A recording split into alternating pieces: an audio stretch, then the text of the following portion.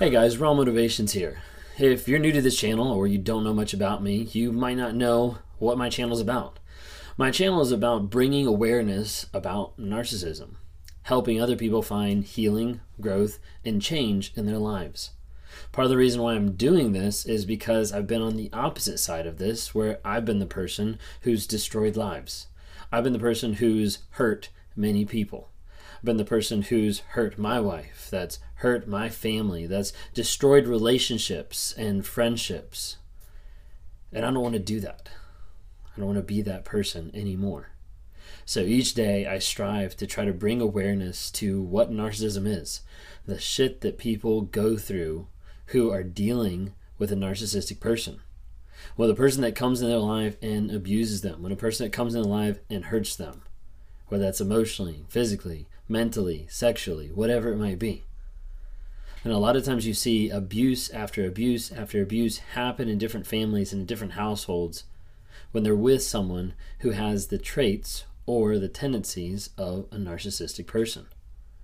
For me, I'm on this platform, like I said, to bring awareness, growth, healing, and change to people out there. And I do that in two different ways. I do that in talking with people who have been in a narcissistic abusive relationship and they're either stuck trying to get out of it or they just came out of it. And I work with those survivors trying to talk to them about the narcissism, trying to talk to them about the trauma, trying to talk to them about the bond that gets developed when you're with that person. It feels almost like you're addicted to going back to this person time and time again.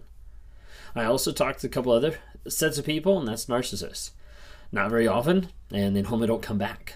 But I do put that out there for people who want to get help. I do communicate with them and try to help them, point them in the right direction of healing to get to that correct journey of where they need to go in life. I'm on this platform to bring awareness, growth, healing, and change. As I'm on this platform, there's also a lot of life that's going on outside of what you see on the camera. There's my own work. There's my own content creation. There's my own coaching. There's me as a father. There's me as a husband. There's me as a friend. There's me as a person that goes to church. Like, there's all these different facets and aspects of my life that I normally don't want to open up about because that touches on that vulnerability. I was talking to my therapist the other day and she said, like, vulnerability is your kryptonite. Like, it is not what you want, not what you want to see because you feel like it's going to paralyze you. It feel like it's going to just harm you. And it's true. Like, that vulnerability feels pretty awful. And if you haven't seen some of the videos, there's a couple of videos about vulnerability and how it feels sometimes for me, but how it feels for people in general, what vulnerability feels like. So let's talk a little bit about narcissism and how it affects me in the aspect of dealing with parenting. It can be very difficult, and there's a lot of people who have been brought up by narcissistic parents. So for me, learning about narcissism and learning and understanding more of the traits and the things that I have in my life that's going to hurt and damage other people, I have to start thinking through, how do I actually process this? How do I actually work through this so that my daughter doesn't become narcissist, or that my daughter grows up with strong, healthy boundaries to get her to be the person that's not going to end up with a person like me. That can be very difficult, and probably one of the biggest things, you could probably guess, probably one of the biggest things for me to be able to connect with and figure out and work with is that aspect of empathy. Of empathy when I see something, when I hear something, when something's going on, is that aspect of empathy that's really hard for me to latch onto. So our daughter, she's 2.5 right now, as the time of this video is being done.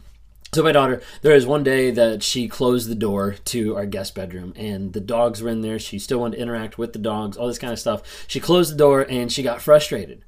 And she got frustrated because she couldn't get the door back open. So as a result, she kind of like hit the door and then she like stood there and she just like reeled back and headbutted the door. Okay.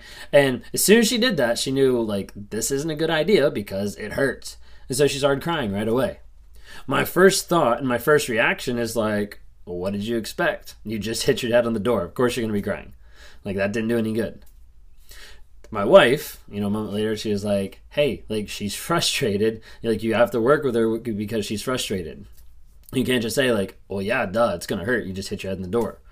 But that's like one example of like how it's hard to be able to connect with her emotions, her feelings of what's actually going on.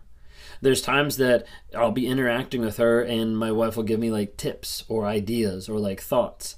My wife is really good in communicating to her, like about her feelings, about her emotions, and working through the lines in the aspect of respectful parenting so that our daughter grows up confident and having clear boundaries in place and learning how to grow and process and work through her emotions.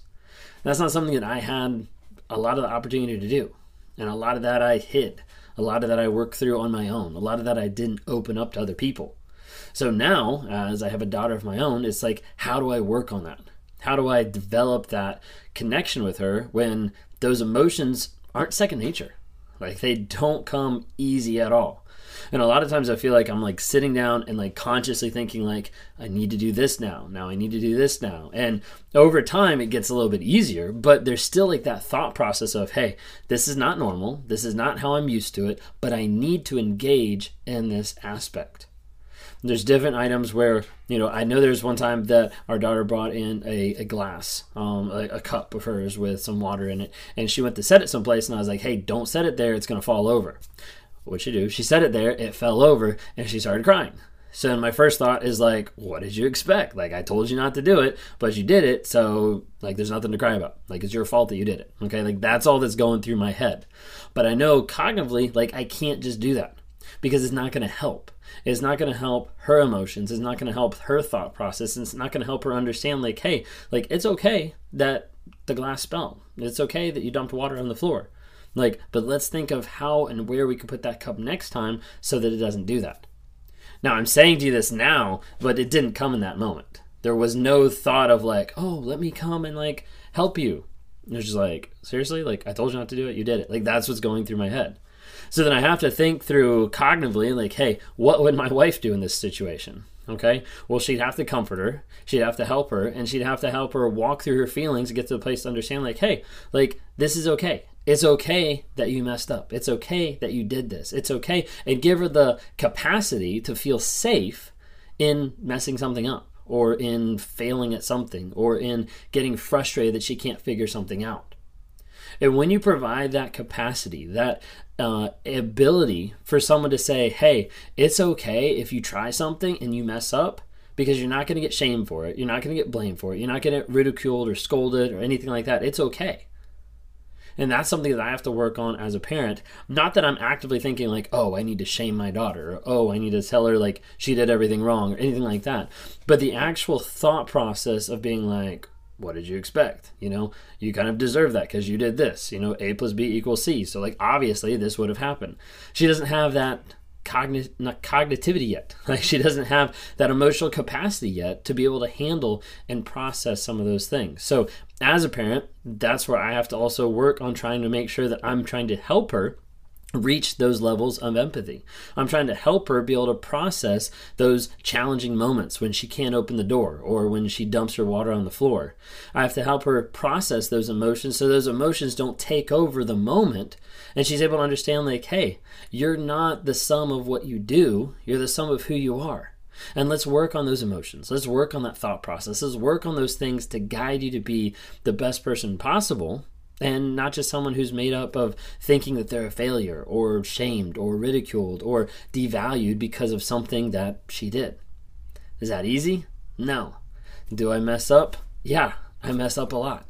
But the difference is I'm starting to learn and I'm starting to identify and have cognitive ideas of, hey, this is what's supposed to happen. And as I start to implement those over and over and over again, there's a small aspect that as I keep implementing it, it slowly gets a little bit easier. Maybe not natural sometimes, but it gets a little bit more easier of not having to sit there and think, okay, she's crying, now I need to hug her to be able to show her that I care, even though she did something stupid. Like, that's like the thought process sometimes. And so, like, as it progresses, I need to start realizing, okay, like, now's my time to be able to engage with her so she feels safe in this environment to be able to express how she's feeling, and then be able to work through that so that she can find a place where she feels safe to express how she's feeling, what she's doing, and understand, hey, there's other options. There's other solutions for us to figure out the problem that you're facing when you can't get that door open or when you feel like a failure because you dumped your glass. I hope that makes sense. That's just kind of like a little spiel of me talking about trying to be a dad. And it's not easy. And it's not easy to engage at that level. It's not easy to interact. It's not easy sometimes to figure out how I'm coming across is not helpful or is not safe or is not giving her that capacity to feel those emotions in different aspects. So hopefully that helps a little bit. I can talk a little bit more. I'm not sure what people want to hear about that, but that's one aspect of me. I do talk to people, like I mentioned, all the time. Either narcissists, a majority of the time people with narcissistic abuse. If you're interested in talking, there's a link in the bio. Would love to talk to you more. Follow me on Instagram, TikTok, Facebook. Would love to see you there, or just go on and at least rate the podcast on Apple or Spotify. Anyways, that's all I got for today. Thanks, guys.